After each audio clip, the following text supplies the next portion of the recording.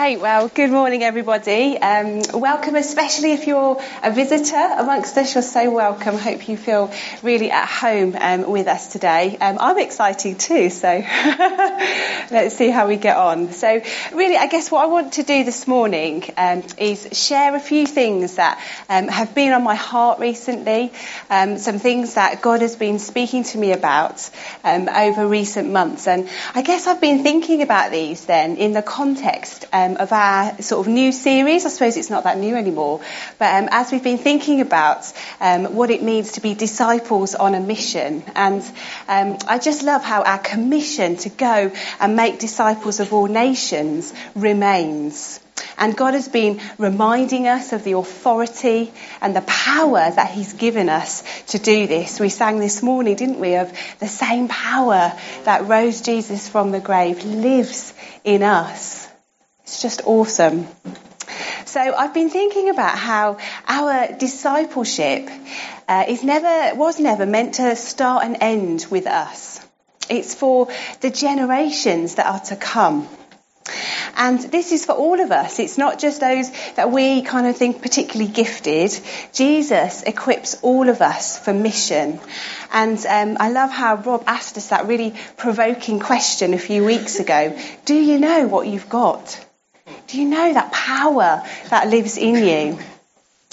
Because as Spirit-filled believers, we have incredible potential to impact the lives of those around us. I love the picture that Jesus uses in John 7. We've actually already thought about it. Rob kicked us off this morning talking about this picture. It's when Jesus is at the Festival of Tabernacles and he's in the temples teaching, and he stands up and he says, "Let anyone who is thirsty come to me and drink. Whoever believes in me, as Scripture has said, rivers of living water will flow from within them."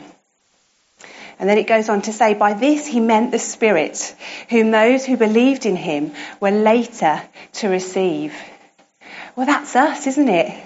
As those who have received his Spirit, we have this river of living water, this river of life flowing out of us, bringing life to those around us. Now, I don't know about you, but sometimes I know that that's true, but it can feel like more of a trickle. And that's because I get tired, I get worn out, I get weary, and I disconnect from the truth that I have the potential to bring life to those around me. So what I want us to do this morning is really just to have the opportunity to press pause for a moment and ask ourselves a question. Am I making choices today that will impact and influence future generations? This is a question that I've been asking myself recently. And I remember saying to someone at the end of the summer term, so as we were coming towards the holidays, that I wanted to recharge over the summer, to be ready to run well again in September. And as I thought about this over the summer, I realised that actually it's not just about gearing up to run well at the start of the new term, following a period of feeling really worn out and exhausted, but rather making choices that enable me to run well as a disciple on a mission in all seasons of life, rather than having periods of sort of sprinting really well and then being in danger of burning out.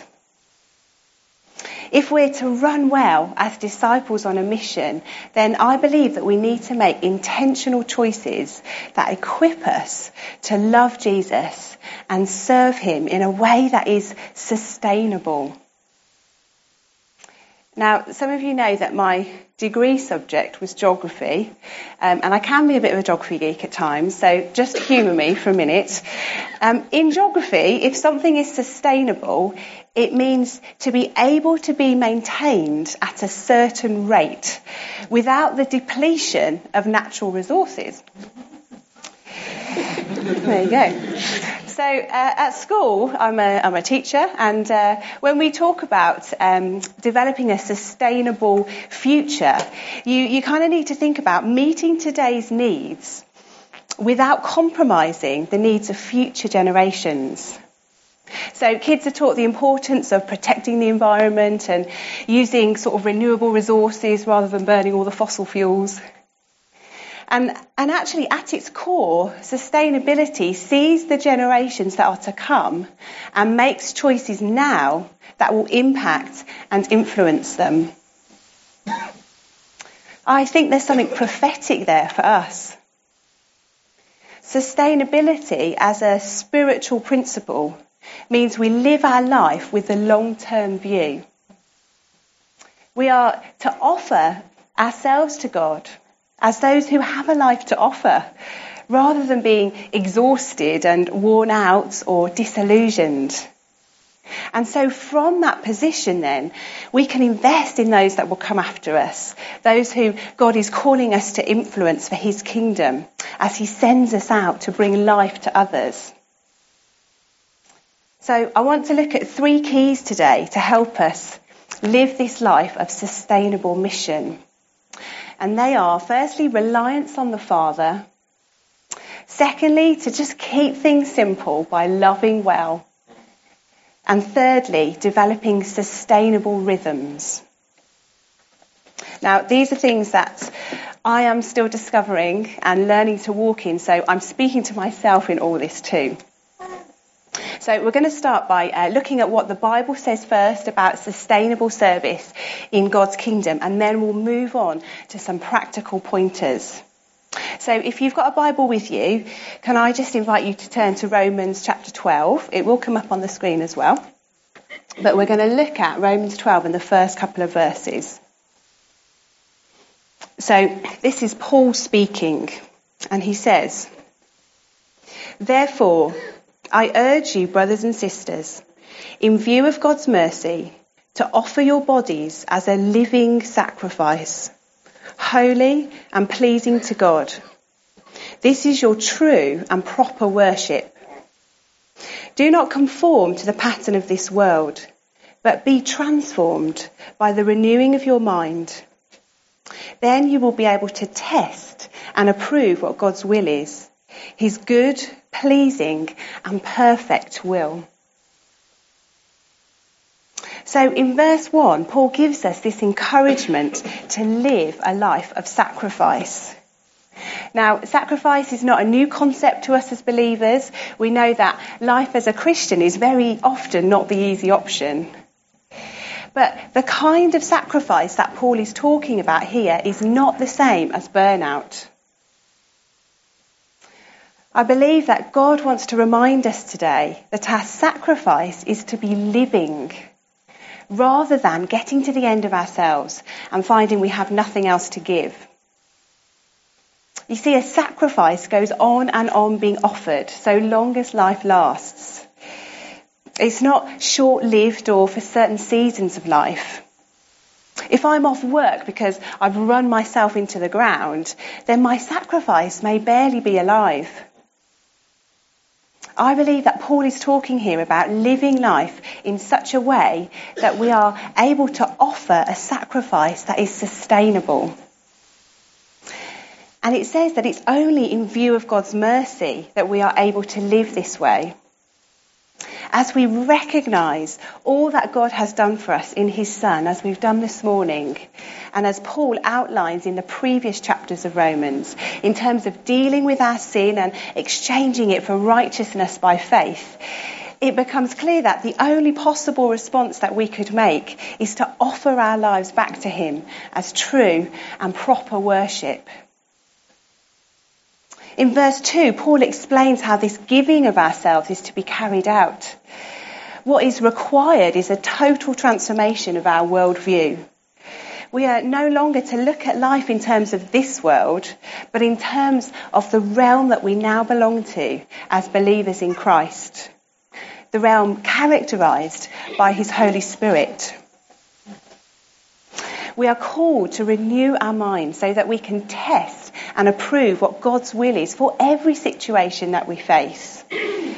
We have his Spirit living in us, guiding us moment by moment as we offer our life to the Father. Now, as I read these verses, I know that I've known times where I have conformed to the pattern of this world. So, for example, in a work context, that means living my life in a way that is performance-driven, where I am responsible for success and nothing feels good enough. There's always more to achieve, more to do. I remember hearing a TED talk by a guy called Sean Aker, and he talks about the achievement horizon that you never reach. It always just keeps moving. I know too well that I am vulnerable to coming under this worldly pattern, and it can have really damaging effects on me, as well as implications for others, those who are looking in, those who God has brought alongside me to influence. And this is because it produces a culture of works in my life, where I am in charge of outcomes because I'm operating out of self-reliance. This is not sustainable, and I find myself feeling restless and exhausted with little of myself to give when I come under that pattern. Instead, I am called to be transformed by the renewing of my mind, to operate not from a place of self-reliance, but in total dependence on the Father and His Spirit. I found that actually the easiest way for me to renew my mind is by using declarations of truth. Now, I love the declarations that Rob shared with us as he launched this new series. And it made me think I actually wrote some declarations of my own about a year ago in response to some lies that I identified that I was vulnerable to believe. So now I have like a little note in my phone of all these declarations that I seem to be collecting. But what I do with those is have a look at them each morning and say the ones that feel pertinent out loud as I enter the day. So I just thought I'd remind you of some of the ones that Rob shared, because I just think they're great. So I am the head, not the tail. I have insight. I have wisdom. I have ideas and divine strategies. I have authority. I have the wisdom of God today. I will think the right thoughts, say the right words, and make the right decisions in every situation I face. And this one, I love it. I expect to have powerful divine appointments today, to run into the right people and to be delivered from the wrong people. There is something incredibly powerful about entering the day with this mindset. These things are true, not because of anything I have done, but in view of God's mercy. Romans 8 tells me that because of Jesus, I am now a child of God. I'm a co-heir with Christ. I'm more than a conqueror through him who loved me. And I'm learning that I cannot underestimate the power of declaring these truths at the start of the day.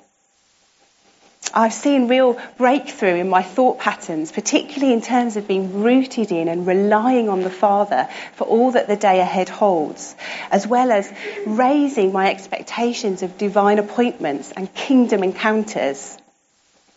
So just to give you an example, yesterday I went to the firework display at Tudor Grange, and on my way back with my friend to the car park, there was a teenager who was looking a little bit anxious and nervous, standing just on the corner.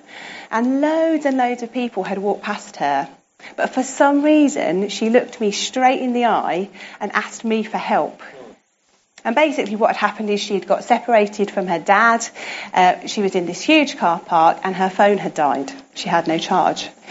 So I was able to stand with her. I lent her my phone so she could ring her mum because she knew that number off by heart, and just was able to comfort her and encourage her and just speak words of assurance over her that the car park was clearing, her dad would see her, it would all be fine, and just to be able to wait for her. But the thing that really struck me was that, as I said, loads of people went past her, and yet it was me that she made a beeline for. It was like somehow she knew that I was safe. But I really believe that's because I've started to have these declarations at the start of the day that I will run into the people that God wants me to run into. She even said to me, I never talk to strangers. And she talked to me. So I just thought I'd share that as a little encouragement. This all comes from the place of relying on the Father. And I actually think that Jesus is the ultimate model of sustainability in all of this. In John 5, verse 19, he says of himself, "The Son can do nothing by himself. He can only do what he sees his Father doing.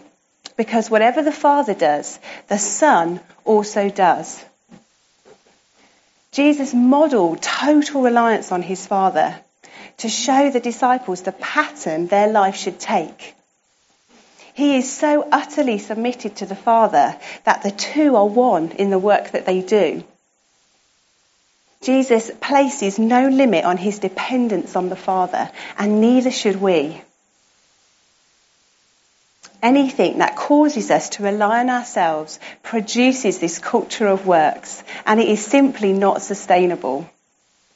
Our gifts, our ideas, our plans, they only take us so far and last so long. Instead, we need to be asking the Father, what are you doing? Whose life are you working in right now? How can I partner with what you're doing? So for me, this has changed the way that I look at my working day. I remember hearing Alan Scott say that actually we don't take the kingdom to work. Jesus is already there waiting for us, saying, come on, let's get started. I used to get in really early to set up and prepare for the day in my classroom purely on a practical level. And what I've been learning to do over the last couple of years is to prioritise preparing first for kingdom encounters in my classroom. So there's been a shift from me and my ability to set up for the day, to control everything, to intentionally looking to the Father to set up the day for me. Now, I still need to be a good steward and set up practically, but I now do this from a place of relying on the Father. So for me, that looks like asking for the Holy Spirit to fill me each day. Ephesians 5:18 says, be filled with the Spirit. We need to go on being filled, don't we, every day. And then my journey to work is actually very short. My school isn't far from my house. So for me, I just will pray in tongues in that journey. Just feel like that's the best use of that time. And then as I come into the school and walk down the corridor and open the door to my classroom, I intentionally welcome the Holy Spirit.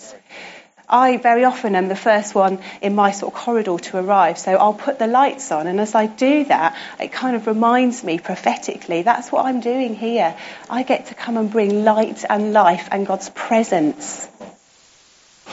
Recently as well, I've also been asking God to set angels at strategic places in my classroom, so at the entrance and the exits, anywhere that people will be coming and going. And recently we had a week at work where people were feeling really quite unsettled due to some changes that were being implemented on us as a school that were beyond our control. And I just felt like there was the potential for division.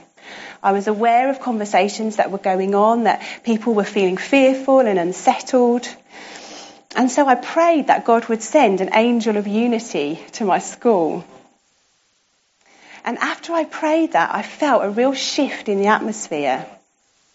Meetings that had previously been difficult became cooperative and strategic. And responses to changes in work patterns were accepted and met with encouragement. This was an example of where starting my day, saying aloud those declarations of truth, helped me to rely on the Father, rather than trying to fix atmospheres in my own strength. One of the declarations that I wrote last year is, I am fearfully and wonderfully made in God's image and belong to his kingdom. So I am free to bring fun, joy, peace, comfort, freedom, life, and the presence of the King wherever I go. I'd really encourage you to have a go at writing your own declarations that help you to speak life into the places that God puts you. So first and foremost, living a life of sustainable mission means relying on the Father. Secondly, it's about keeping it simple by loving well. Now, the summer for me is often a time where I kind of take a bit of time to reflect and take stock and do a bit of dreaming and wondering with God about the future. And I was conscious this year that I've just entered my 10th year of teaching, so that felt quite significant and I felt like I should pray about it. So I end up asking questions like, am I in the right school? How long do you want me to be teaching for? How should I be using my time? Am I following your calling or should I be doing something else? All these different questions. And very quickly, actually what I find happens is I tie myself in knots because I inadvertently make it all about me. But what I realised is it is vital we keep our destiny dreaming and call in the context of an outward focus. The context of a given day, just like that girl last night that I met at the fireworks.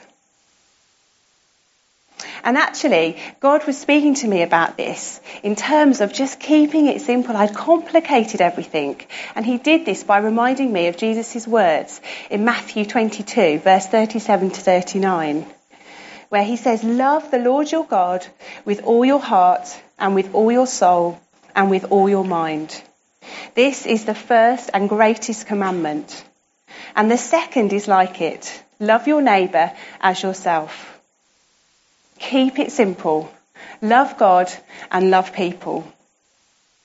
That's helped me to stop worrying about what's next and focus on loving well, wherever he puts me.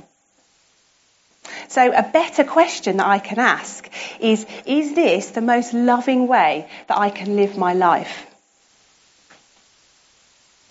I really enjoyed hearing Francis Chan at New Day this year. I had the opportunity to go and hang out with our amazing youth. And afterwards, because I'm a sucker for books, I bought his book, Crazy Love, which I'd really recommend. And there's something in that book that continues to challenge me in this whole area of loving well.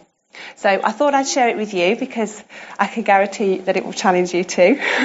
He talks about reading 1 Corinthians chapter 13, the famous love chapter, and replacing the word love with your name. So I'll give you an example. Feel free to turn to it if you want to. It will come on the screen as well. I'm going to say my name, but I want you to think your name every time you hear Becky. Okay, so you ready? Becky is patient.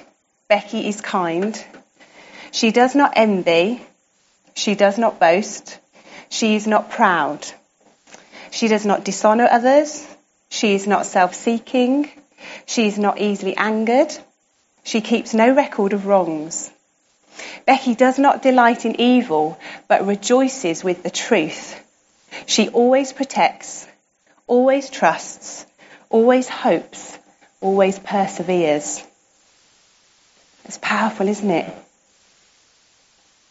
As disciples on a mission, this is the context out of which we impact others. As we ask the Spirit to fill us, this is what the overflow looks like.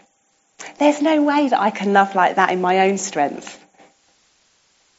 It's this life of love that motivates us. And I'm finding that you cannot read Jesus' teaching and words without being moved to step out and love those in front of you. I've been learning recently how taking these risks for God and stepping out in mission is an awesome way of experiencing closeness and cultivating intimacy with the Father. This happens, yes, by being alone in the secret place with God, but also from stepping out in faith, the place where the reality of relying on the Father really kicks in. That place of vulnerability where we dive before we see the water. I remember about this time last year speaking to a Muslim taxi driver about my faith. And that conversation came about because me and my friend were talking and he was listening to our conversation. And I can't remember what she was saying, but talking about something cute. And I went, oh, bless him, as you do. And the taxi driver said to me, what do you mean when you say bless him? And even though I was really just using it as a bit of a flippant expression, I took the plunge and I told him that I was a follower of Jesus and that I believe that God blesses people because he's a good father. Now, I remember being nervous in that moment, but I really felt God's nearness in that taxi. And really, it shouldn't surprise me that intimacy with God is cultivated by stepping out for Him. Because it was in the context of going out and making disciples that Jesus promised in Matthew 28, and surely I am with you always, to the very end of the age. Stepping out and sharing our faith in Jesus, being motivated by love for God and love for people, means we experience His power and know His closeness. The third key that I want to share that helps us to make choices that impact and influence others for the kingdom is to develop sustainable rhythms in our life. Now, I find it interesting that Paul in the Romans passage says to offer your bodies as a living sacrifice. Choosing to live as a sacrifice by relying on the Father and loving well must come from offering our whole self to God. And the truth is that we are not solely spiritual beings. We have bodies and minds that are finite. Now, when we gave our life to Jesus, He knew full well that He wasn't getting the services of some kind of machine to add value to His kingdom. Psalm 103 verse 14 says, "For He knows how we are formed. He remembers that we are dust."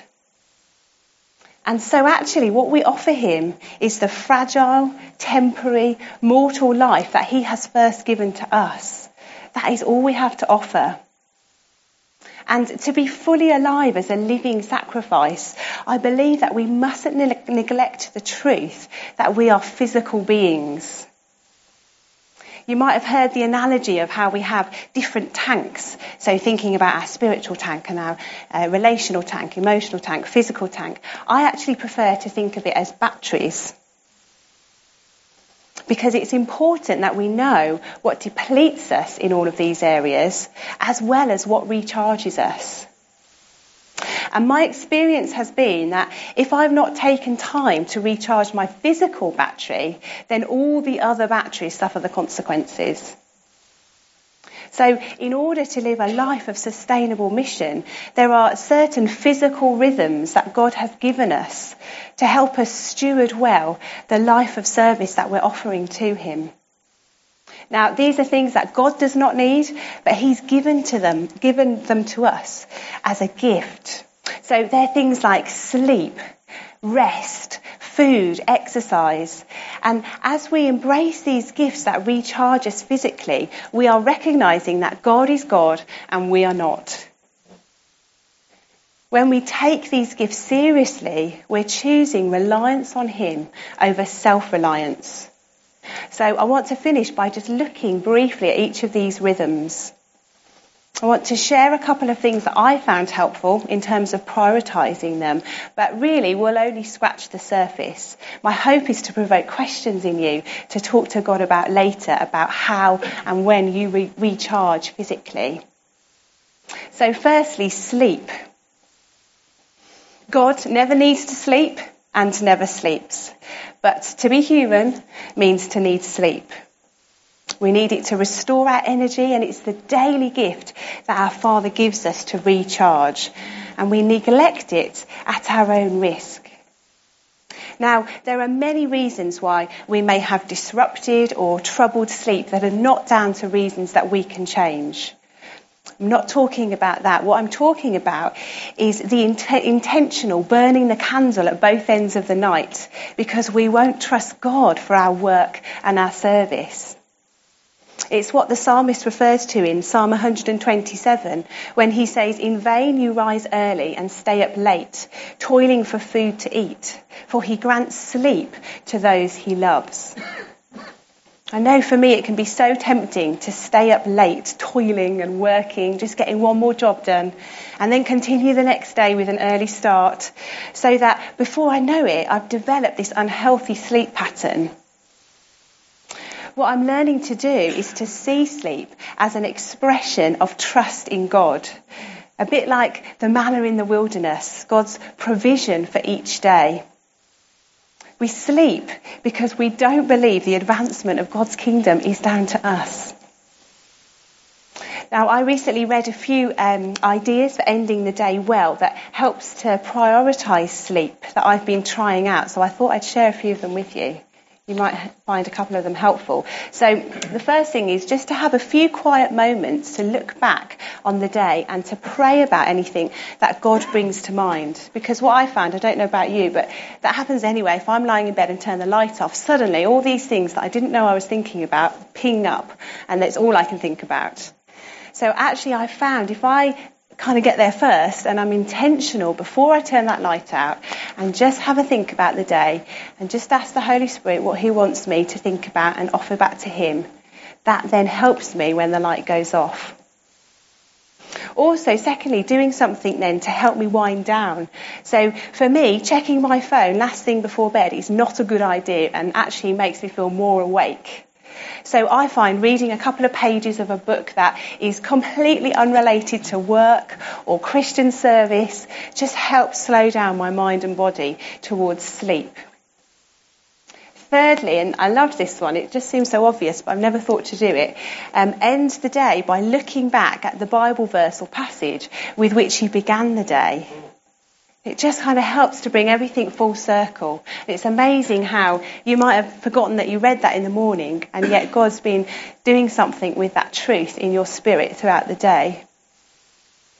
Fourthly, keep some paper by your bed so that if something does suddenly spring to mind, that's something urgent or important, you can just write it down and then forget about it for the night.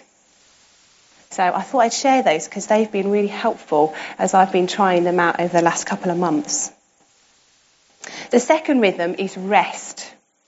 In Genesis 2, both work and rest were created. The day after Adam and Eve were created, they were given a day of rest. They weren't put straight to work. And God has hardwired this 1 day, 6 day pattern of rest and work into creation and therefore into us. Years ago, a senior doctor wrote in the Times, "We doctors in the treatment of nervous diseases are compelled to provide periods of rest. Some of these periods are, I think, only Sundays in arrears." Now, we know that Sunday can often be the most busiest day of the week, but it is so important that we build in a day of rest really regularly in order to stop, put down and celebrate what God is doing, so that we can be refreshed. Rest must be planned for and fought for. I have found for me that it never happens by accident. I've shared before how it was a revelation to me that I could write "keep free" in my diary ahead of time to ensure that my weeknights and my days don't suddenly fill up back to back with commitments.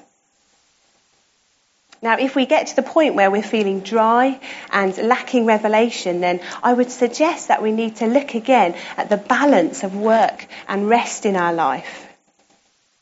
As we rest, we are demonstrating our reliance on the Father.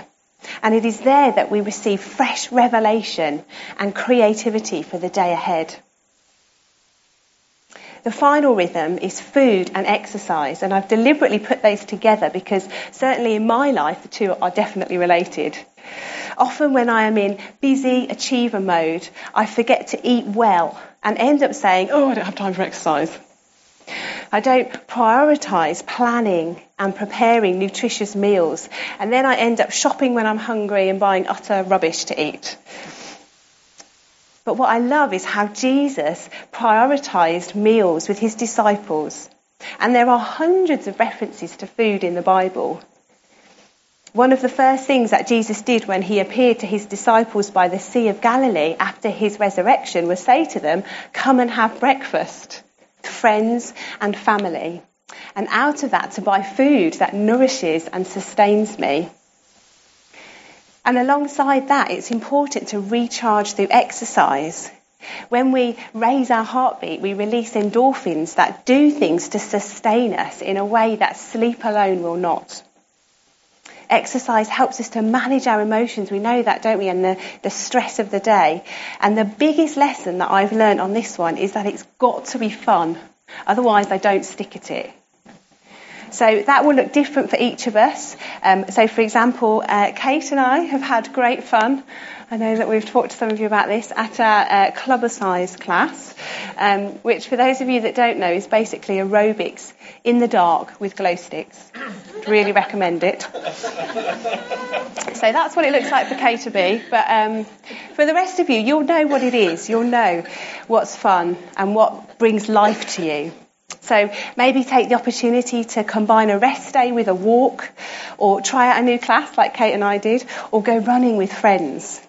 The key is that we recognise we can have fun with God as we do it. And that in turn helps us to recharge physically and probably helps us to sleep better too.